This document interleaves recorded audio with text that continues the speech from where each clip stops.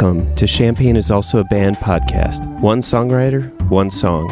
I'm Sven, your host for a journey into the music of Champaign-Urbana. Recorded in the Blue Box studio with a songwriter from the Champaign-Urbana music scene, past or present.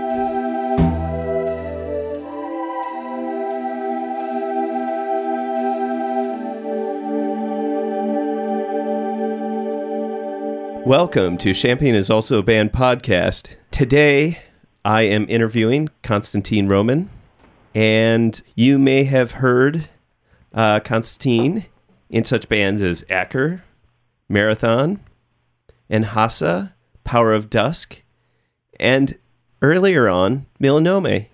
So, Konstantin, welcome to the show. Hi. There you go. Today, we're going to be listening to the one of the movements of the Beyond Yesterday's Grasp soundtrack, which is based on a video game. So we're going to listen to one movement of Beyond Yesterday's Grasp, and it's called Servitude, with the subtitle of Exploration Reprise. Mm-hmm. And let's see, so I guess without further ado, let's listen to this song, and then we'll just talk about it and the overall soundtrack altogether.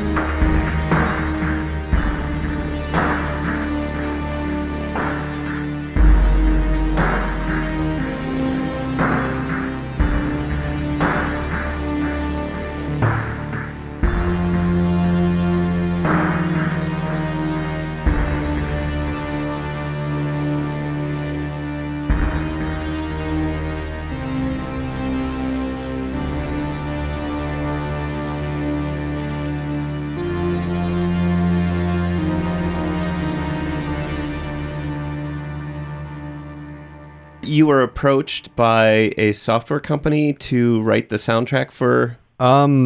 Sort of. It was actually, it was kind of an interesting story what happened with that. The person that had approached me about it was a friend of a friend who, shortly before they had approached me, I'd found out that they were that they were part of this video game company, and I'd mentioned it kind of offhandedly. It would be really cool to, at some point, work on a video game soundtrack or something like that. It's, for lack of a better word, it had been on my bucket list for a very long time of something that I'd wanted to be involved in. But the opportunity never presented itself, and so when I found out that this person was involved with a video game company, I thought this could potentially be a cool thing somewhere down the road. And then shortly after that, she reached out to me again saying, hey, we have this game that's coming out in a week, and our composer seems to have disappeared and didn't really provide us with any music.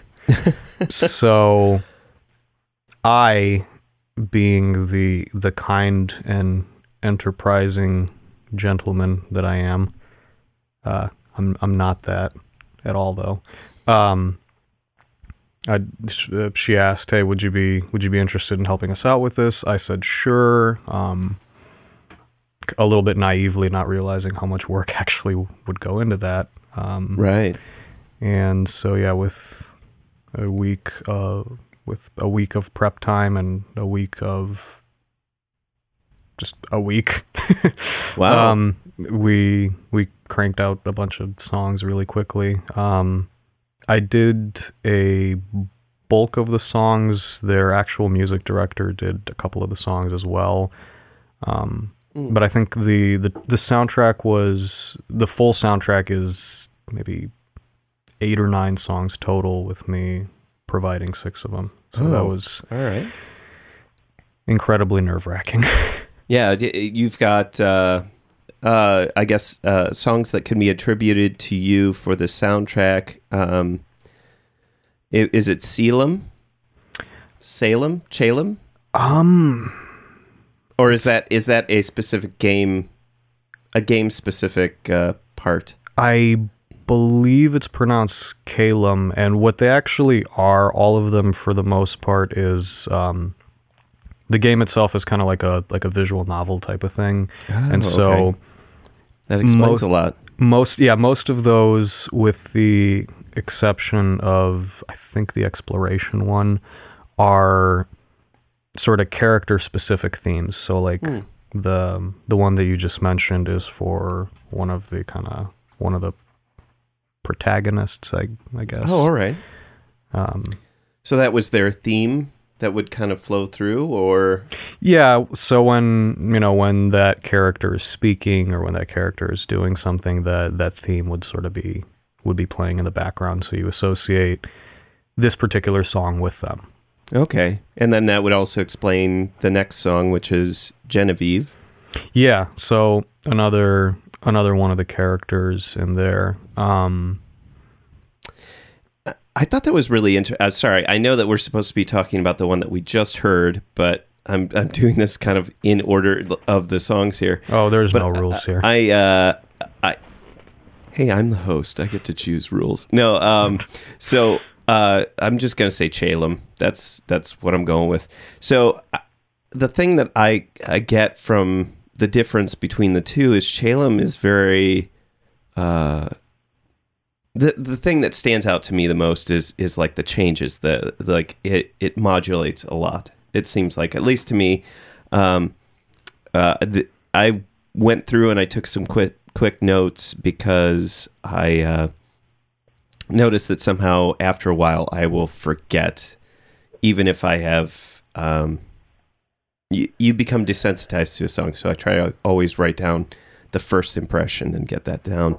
But is Chalem kind of a character that is kind of mysterious, or is kind of wayward, maybe? I don't know. That was my impression from the music. If that were a person, was what I was thinking. Yeah. And then I think, like with Genevieve, there's this call and response kind of thing going on. Like you've got a higher part and then a lower part, and a higher part and lower part, and they both reflect, the two parts kind of reflect back, but in a slight different, like a different way. I didn't know if those were you given direction on the characters, what their personality or what they were supposed to be like?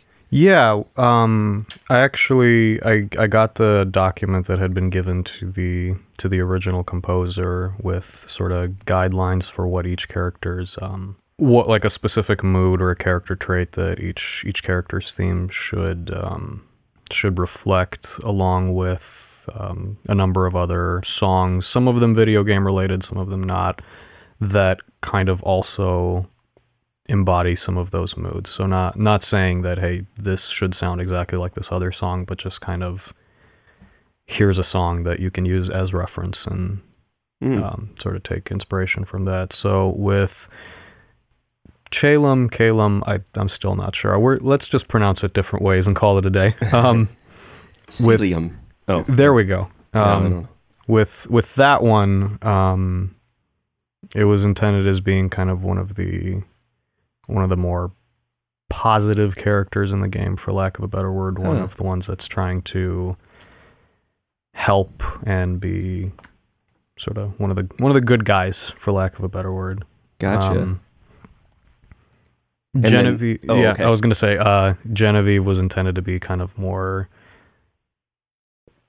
There were like one of the sadder characters in the game, one of the ones that has kind of a little bit of a darker backstory and goes through some darker changes as the game progresses.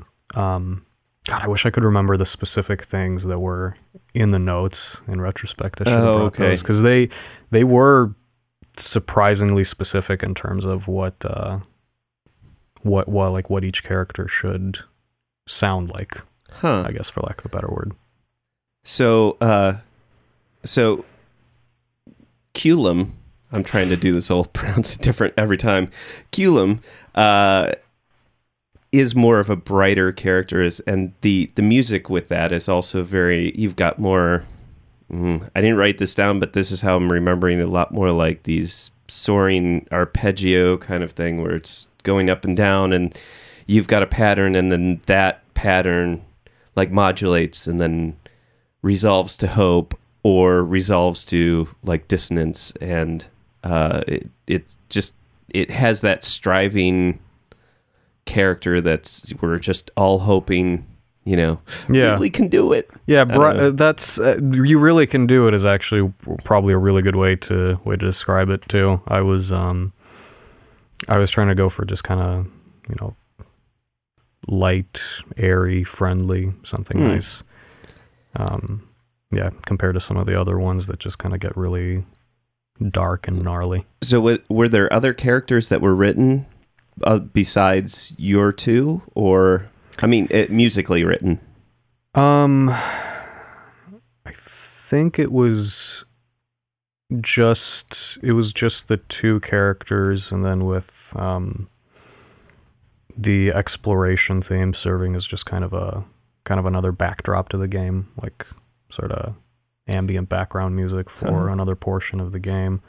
But then each character's theme essentially was then revisited for the end of the game, so changing in some significant way. So is that the two reprise? Yeah. Oh, okay. Exactly. So those are like at the end. So you would hear that, and you see how, for example, like Genevieve's character changes throughout the game, and then there's this kind of darker and grimier track to reflect that. Interesting. So I find it fascinating that the two that exploration and demolition, both. Like exploration, I want to think that it's going to be this beautiful new world that you're breaking into, you're exploring, you're going into. But it kind of hit me as pretty like aggressive, like exploring, or maybe not aggressive, but more threatening, foreboding, more. I don't know. Does that even make? I think. And maybe I might be making this up right now, but I'm pretty sure spooky was somewhere in the description for that song of what it should sound like. That sounds about right. And another thing too is that like the working title for that particular one was Stranger Things, so it was a challenge of how do I make something that sounds kind of like Survive a little bit maybe, but without just completely ripping them off. Well, that lower synth is definitely reminiscent of some of the Stranger Things music. Yeah. But I can't specifically say, well, I mean, it's like, I was going to say, I can't specifically say that it completely reminded me of Stranger Things, but with the reference of Stranger Things, I can recognize like that synth sound of that wah at the bottom going on, and it does definitely remind me of the opening credits kind of thing. I had the arpeggio from the that was kind of playing in the back of my head the whole time. So it was I'm listening to this thing in the back of my head very, very closely, and then also thinking, please don't do this. Yeah, like, get as far away from this as you can. So I guess so. With that reference, and do exploration and demolition actually? Are they near each other in the storyline, or do you know? Or yeah, demolition it's another one of the end themes that does specifically act as kind of taking the exploration theme, and just there's a lot of bad endings to this game, for lack of a better word. I see. So what makes me surprised is that demolition, with a name like demolition, you would think that this one hit me more as has more hope in it than exploration did, which I thought was kind of interesting, that that delay you've got on the, or it may even, I don't know if you added the delay, but the actual rhythmic quality of the drum, and it has that that repeat that kind of fades off into the distance, and how those parts interact.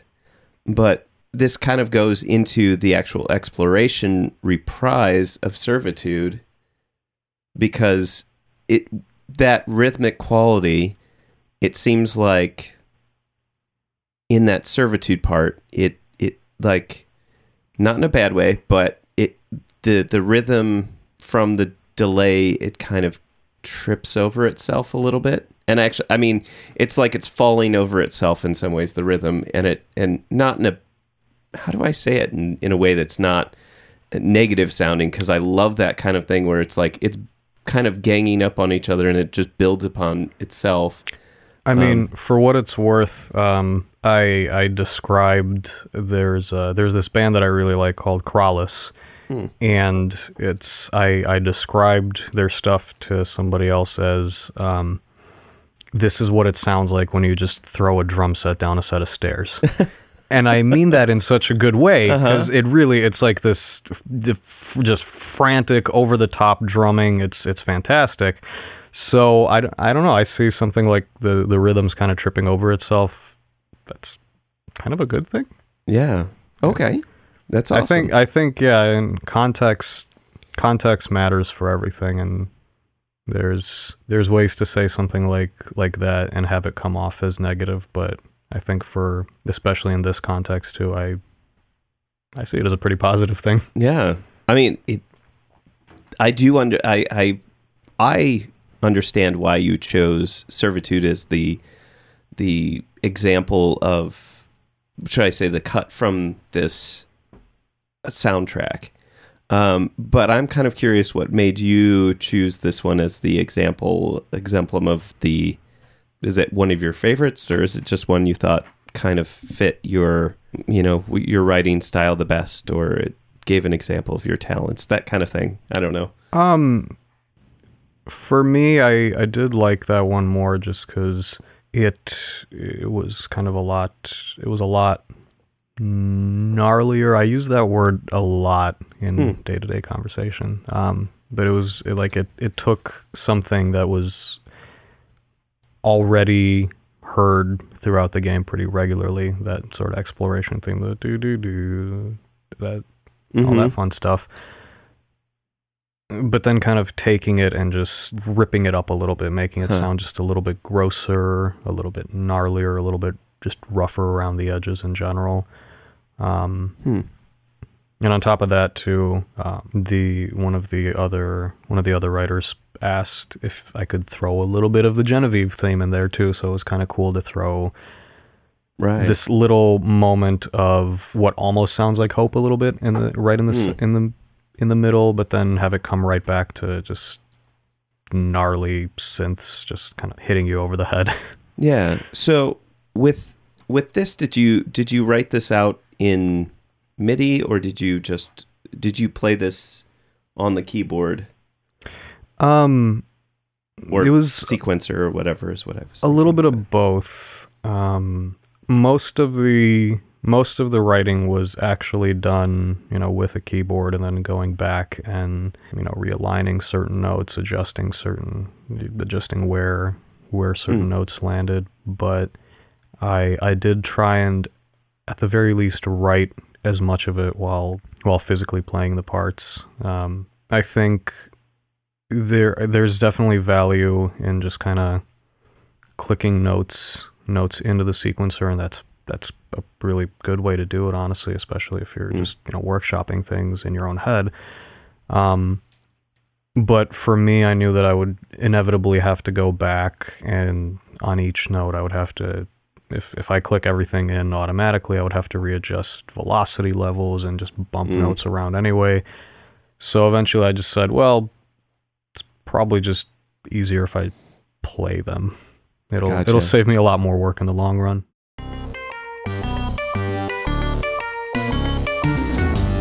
Champaign is Also a Band podcast is proud to support Exile on Main Street. Exile on Main Street, located in the old train station building at 100 North Chestnut Street in downtown Champaign, has been helping to build record collections since 2004. Carrying a wide array of new and used LPs, CDs, and video games. Exile on Main Street has something for just about any music enthusiast and old-school gaming devotee. Exile also hosts regular free live music shows on its stage, so be sure to check out their Facebook, Instagram, and Twitter pages for the up-to-date details on the next upcoming event. Open 7 days a week, they can be reached by phone at 217-398-MAIN. That's 217-398-6246. Which movement was the first movement that you started working on? That is a very good question. I'm trying to remember. It was definitely one of the first three on the soundtrack. Like none of the ones that are reprises. Those I came back and I finished them after finishing the first three, since I knew the first three would be reworked as end themes. But God, I can't remember which one I started with. When you started writing the soundtrack, did you pick keys? Did you say like, oh, I'm going to start this out in F major because it's so pastoral? Or did like the doctrine of affections, that kind of thing, where keys mean a particular thing? I do that all the time, so I'm just curious, as somebody that wrote instrumental music, you don't have words to necessarily convey certain things, so then you use every tool in your trick box. It was less about keys only, and the only reason it was less about keys is, honestly, despite having been playing music since I was 13 and I'm 27 now, so for the better half of my life, my knowledge of even the most basic music theory is, to me, very, very seriously lacking. So it's hard to think of. I'll go into it with this specific key in mind, which I think is also maybe part of the reason why I have such a hard time writing solo stuff, because I can never even pick a good starting point. But what I tried to keep in the back of my head was less, I looked at it less as the like specific notes and chord changes, and more I would try to build the sound itself first, like trying to build this specific synthesizer patch that I really like, that I think would communicate this feeling of airiness or something darker, or something kind of nostalgic feeling. I kept in the back of my head too, just like a musician that I or not so much a musician, but I guess a group of musicians that I always kind of refer back to a lot when thinking about synthesizers and how to effectively manipulate them to elicit an emotional response. I think about Boards of Canada a lot, because I think they do an absolutely phenomenal job with using these very rudimentary tools and shaping them in a way that it really does kind of hit you in the feels a lot. So that's kind of how I started, where I would start with a sound, and then from there try to find the notes that best fit the sound for that particular mood. So when you write a progression or a line, one thing I at least noticed with the soundtrack is that a lot of the themes, I want to say, kind of steer clear from traditional scales, if that would work. Maybe not traditional scales, but instead of what you would normally associate with like going to the tonic, you wouldn't, okay, actually, let me back up. Your scales hit me more modally than they do like tonically or major or minor. Yeah. It's like it's the established scale that's within a key, but just askew a little bit. Because there's sometimes where it's like the line is going and it's reaching, and your ear is going, okay, it's going to resolve up here, and then instead of hitting that note, it's a step below, or it's a full step below. Or I'm sorry, it's either a half a step below, or it's a full step below, where it's just like it's reaching, but it's not making it. And same thing with reaching towards the bottom, is that there's, when you think it's just gonna hit the bottom and resolve, it just is like it doesn't make it. And I don't know, was that necessarily intentional, or were you thinking like, oh, I'm gonna make this part that it's like it's reaching for great things, but it just doesn't make it? Or were you thinking, let's make this otherworldly, and why focus on traditional music in the bass? Sometimes my questions are a little leading. No, it's not. It's not leading, but it's, again, it's interesting to kind of hear somebody else analyze your music, or not even music, but anything that you create, to kind of hear somebody else's take on it, because you do, as you're making something, you have this specific idea in mind, or you have this approach, and then kind of hearing how somebody else interprets that approach, even if it's ultimately the same.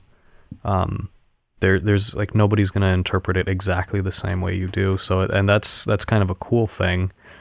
In this case specifically, I didn't go into it with the intention of, working in tonics or anything like that. But I think when you do hear major and minor scales a lot, and you hear them a lot in most music, right?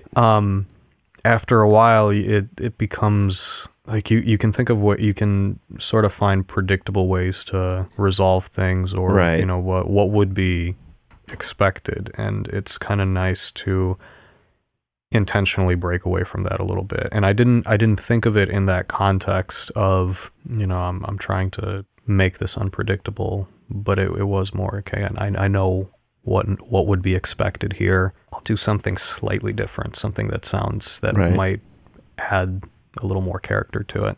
Do you know what platform this video game is being released on, or? It's for the PC, and actually, just to add a little more context to that too, of what the game itself is, it's one of 3 games in an anthology, and the anthology and they all kind of revolve around a similar theme. And this anthology was created as part of a game jam. And for anybody unfamiliar with that, what that is developers are given X amount of time to sort of build a game from scratch, and that's including, the game itself, writing the story, everything, within an arbitrary amount of time. Some game jams are like 24 hours.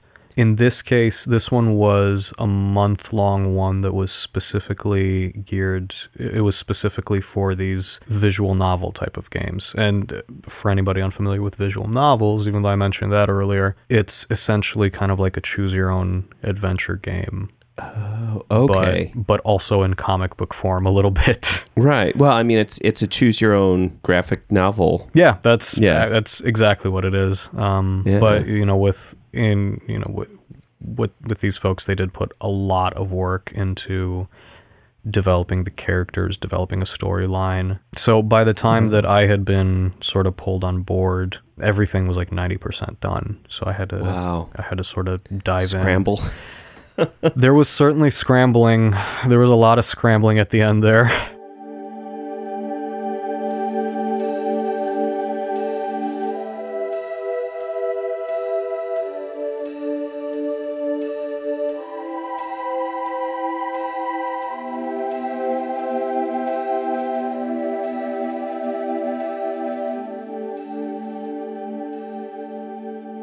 I really do just need to step back from it for a very long time, because honestly, this was one of the... No, I'll say this was the first thing that I've ever done as a solo artist and said, hey, this really represents the kind of sounds that I have playing in my head all the time, the kind of stuff that I would like to do on my own.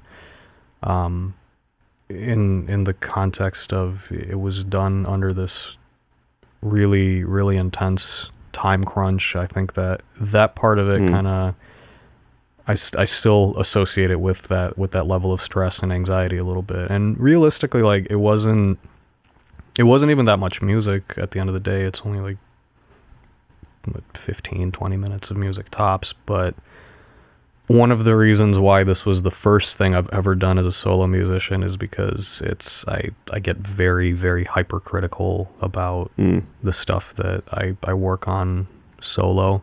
And so I kind of had to throw that out the window with this, and I think that led to just being really, really nervous about the whole thing. Right. I'm not sure if that's maybe the best way to describe it. Yeah, that self-doubt is...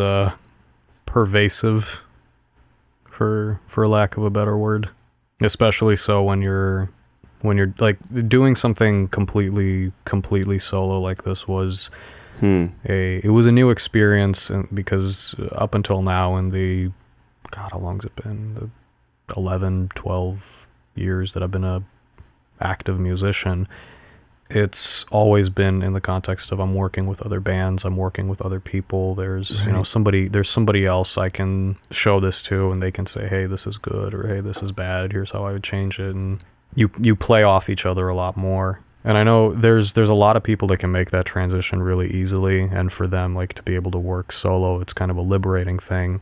For me, it was a lot harder to do, because all of a sudden, like, the only person that's telling me that I should change this thing is me.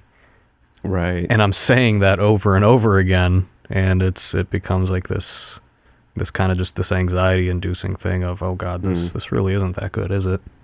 Did you record that with your own software, or did you take that into the studio, or did you bring that somewhere to be recorded, is what I'm saying, I guess? Most of it was just kind of done in the box, so to speak. Yeah. Most of it was just virtual instruments. A friend of mine was nice enough to lend me another synthesizer that I used for a couple of the pads as well. And for that, for Calem's theme, I recorded a little bit of a kind of a washy guitar part that goes over everything. But for the most part, everything was just kind of done in a bedroom, mostly inside a laptop. So... well, technically, this is a bedroom, so, yeah, but for the listeners at home, there's a lot of stuff in here. My bedroom did not have nearly as much stuff. Yeah, it was kind of nice to work like that, though. It's kind of cool to go from having to deal with 1,000 moving parts of 20 amps and a drummer and all Right. that to, oh well, here's just my laptop and a bunch of audio and MIDI tracks. So I guess I'm going to go into some of your other instrumental groups. Mm-hmm.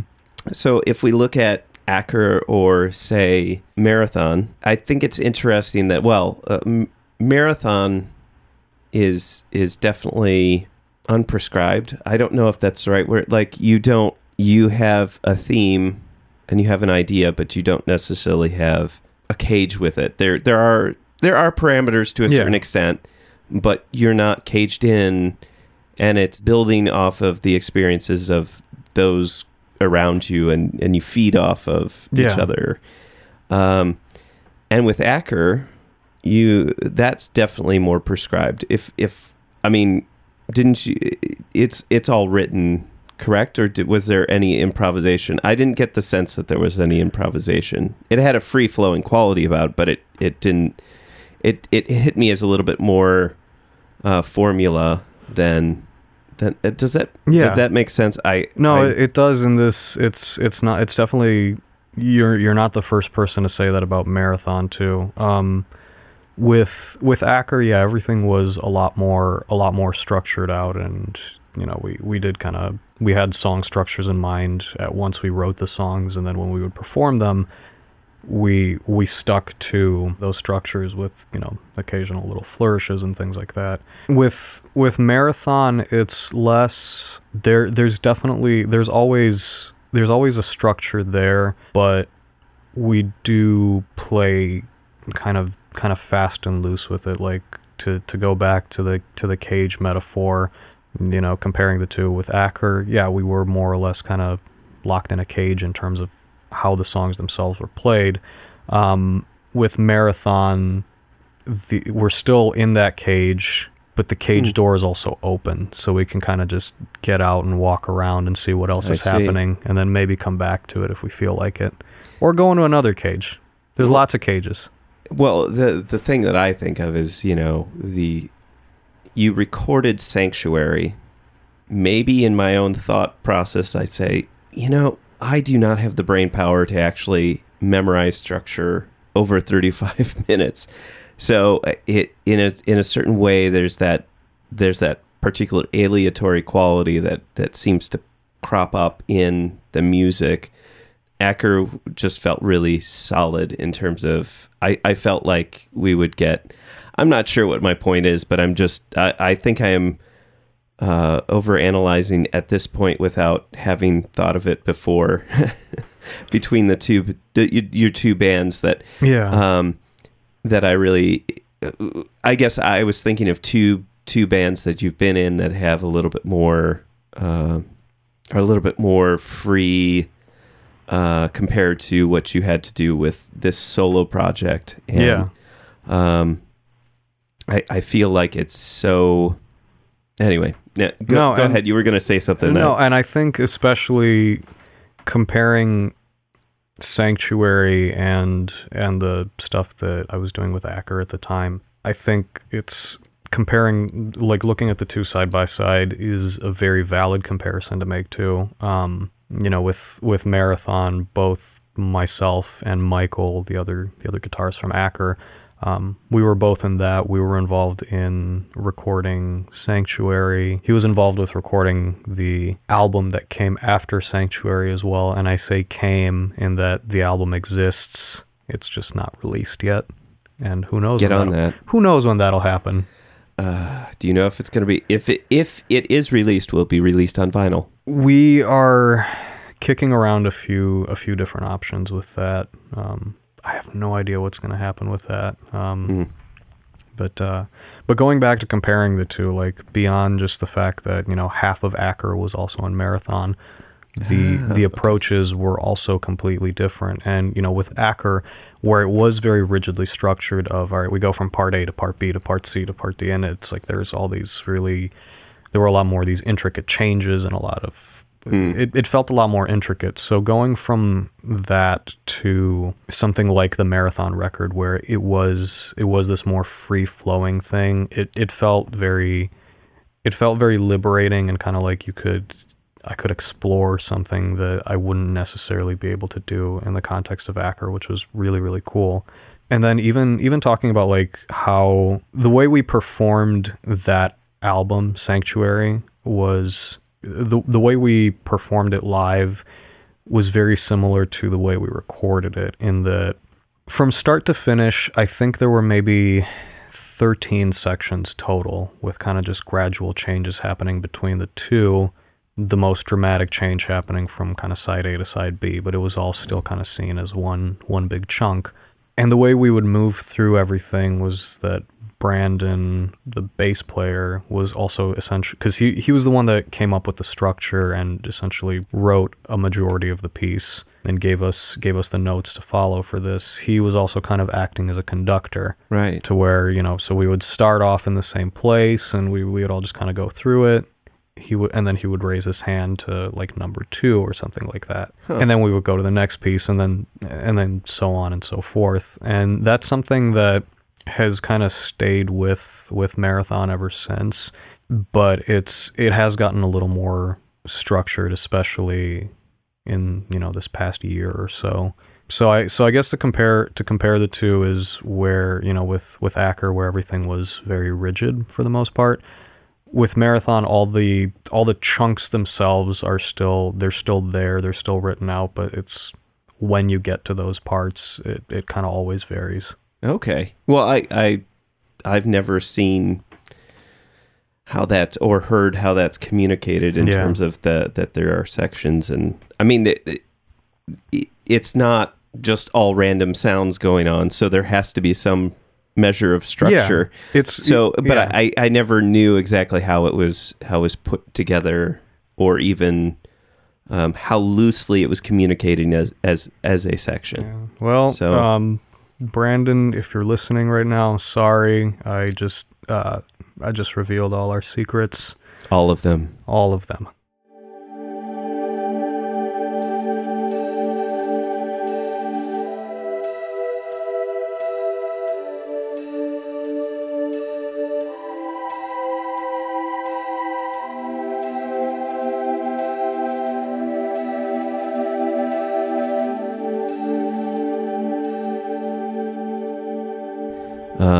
I mean, I mourn when things change in the music scene, where it's just there's not as many venues anymore, and anyway. Yeah, and it's kind of a bummer. It is, but I'm actually really glad that we're hitting that topic too, because it's definitely I feel like it's kind of on an upswing again, particularly with a place like the IMC has really kind of become. Oh yeah.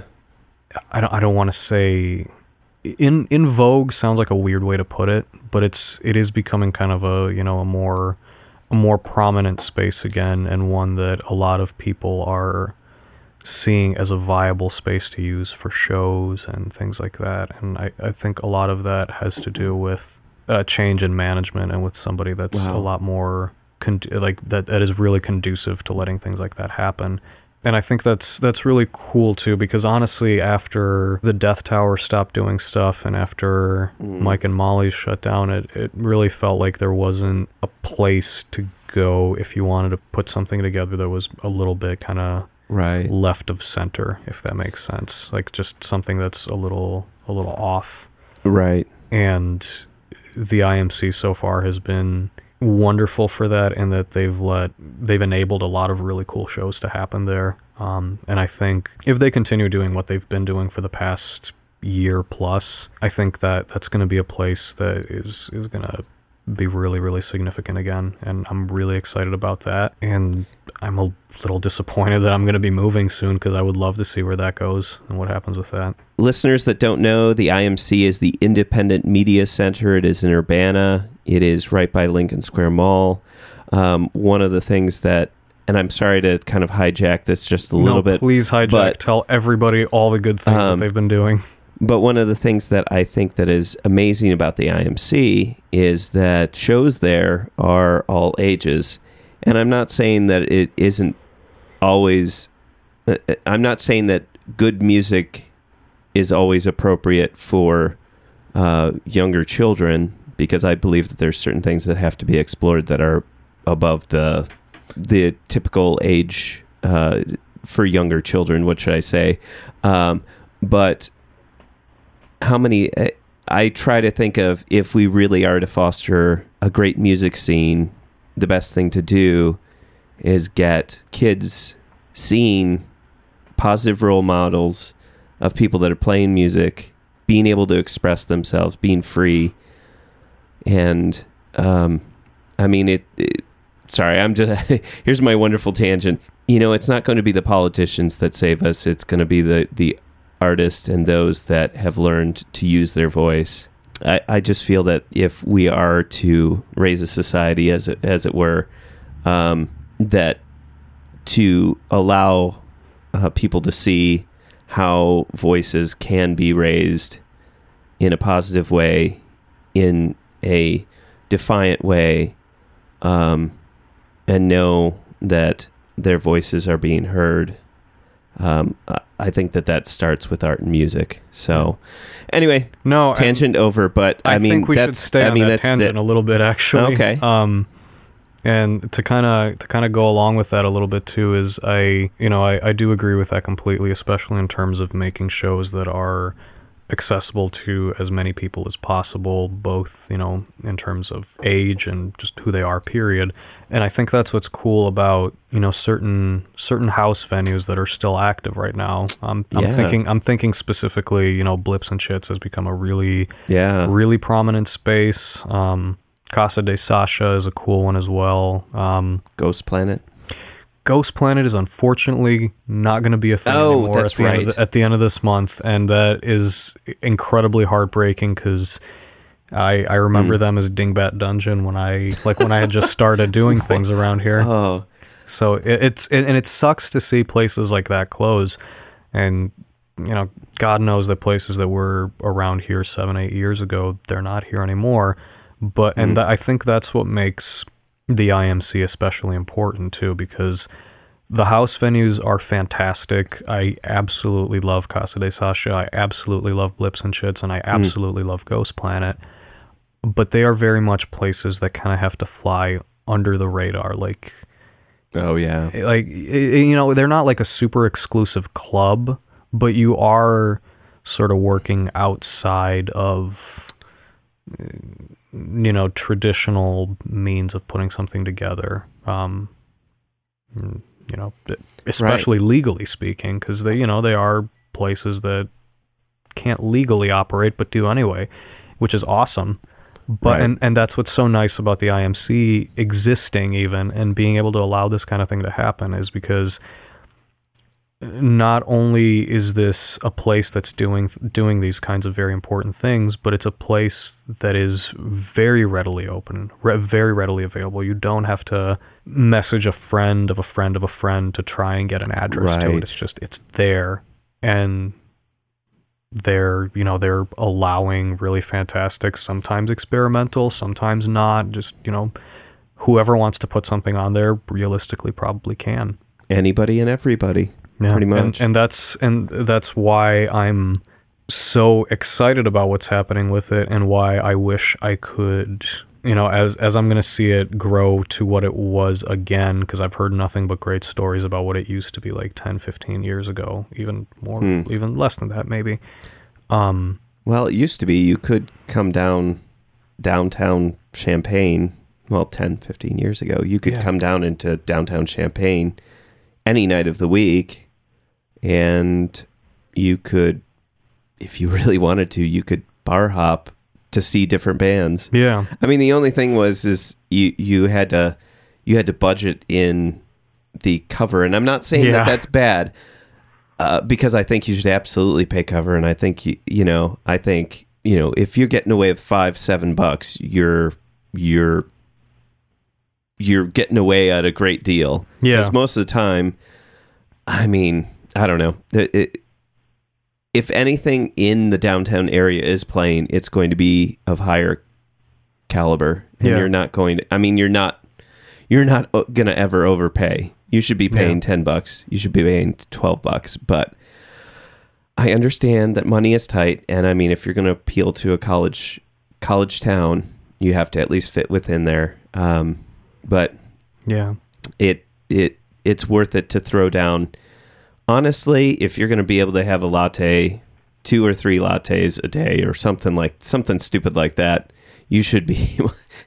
Sorry, I can't jump on that coffee thing because I love coffee, but yeah. Likewise. Yeah. But I think to kind of sing the praises of these places a little bit more, I think that's what's good about them. You know, if you look on the listing for most of the shows that are happening at Blips or Casa de Sasha or even IMC for the most part, almost all of them will have it's not there's usually like a recommendation of $5 to $7 if there's out of town bands, right? But they also have right next to that in parentheses, pay what you can. So they are, you know, they're welcoming to anybody. Like if you everybody is broke, God knows that's the case. That, you know, they're still welcoming and accepting even if you can't financially afford it, and they're willing to work around that. If you can only kick in $2, you know, right.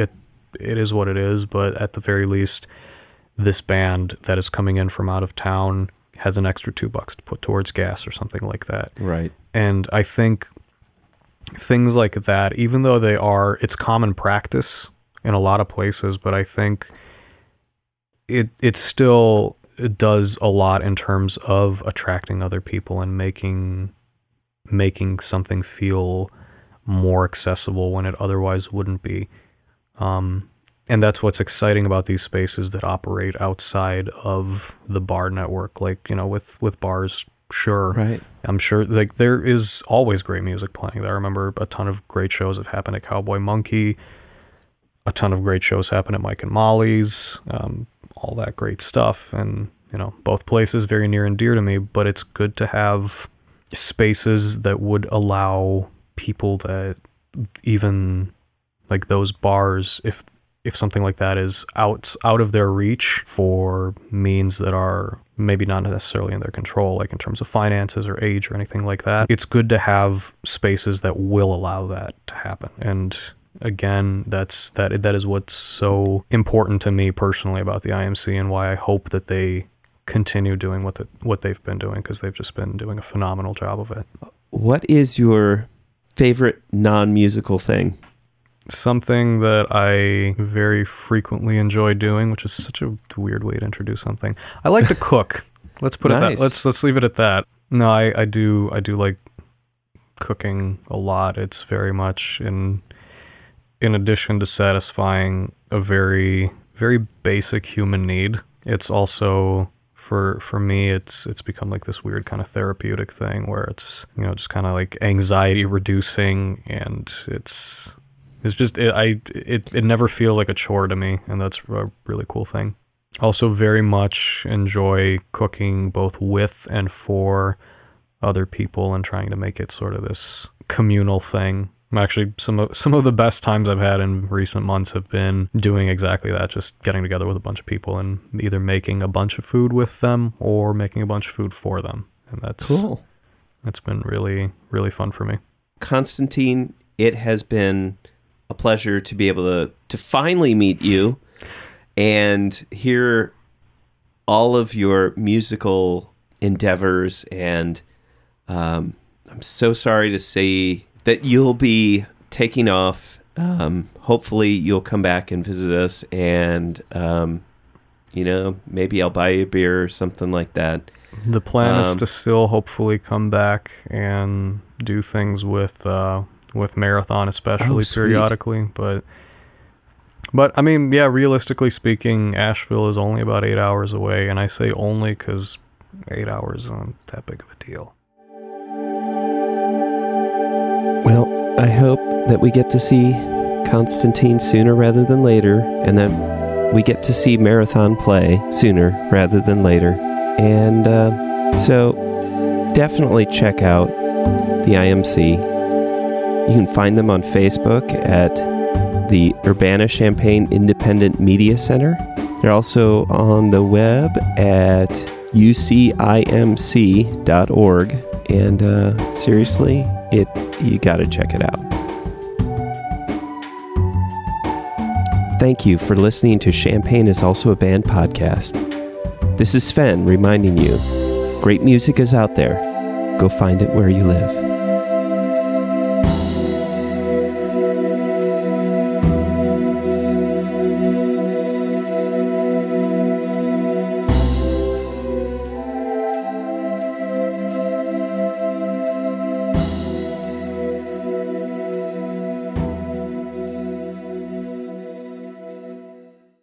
Hi, do you like inane babble? Do you like wasting lots of time? Well, Damien Duffy After Dark podcast might just be right up your alley. Brought to you by Blue Box Studio. You did 5, 4, 3, 1, 2. That's confusing. Wait, yeah, there we go. Okay. So you want me to bunt? Got it.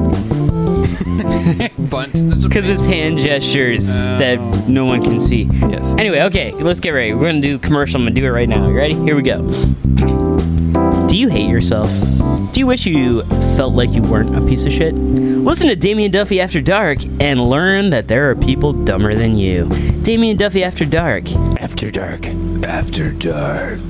Like an adrenaline shot for your self-esteem.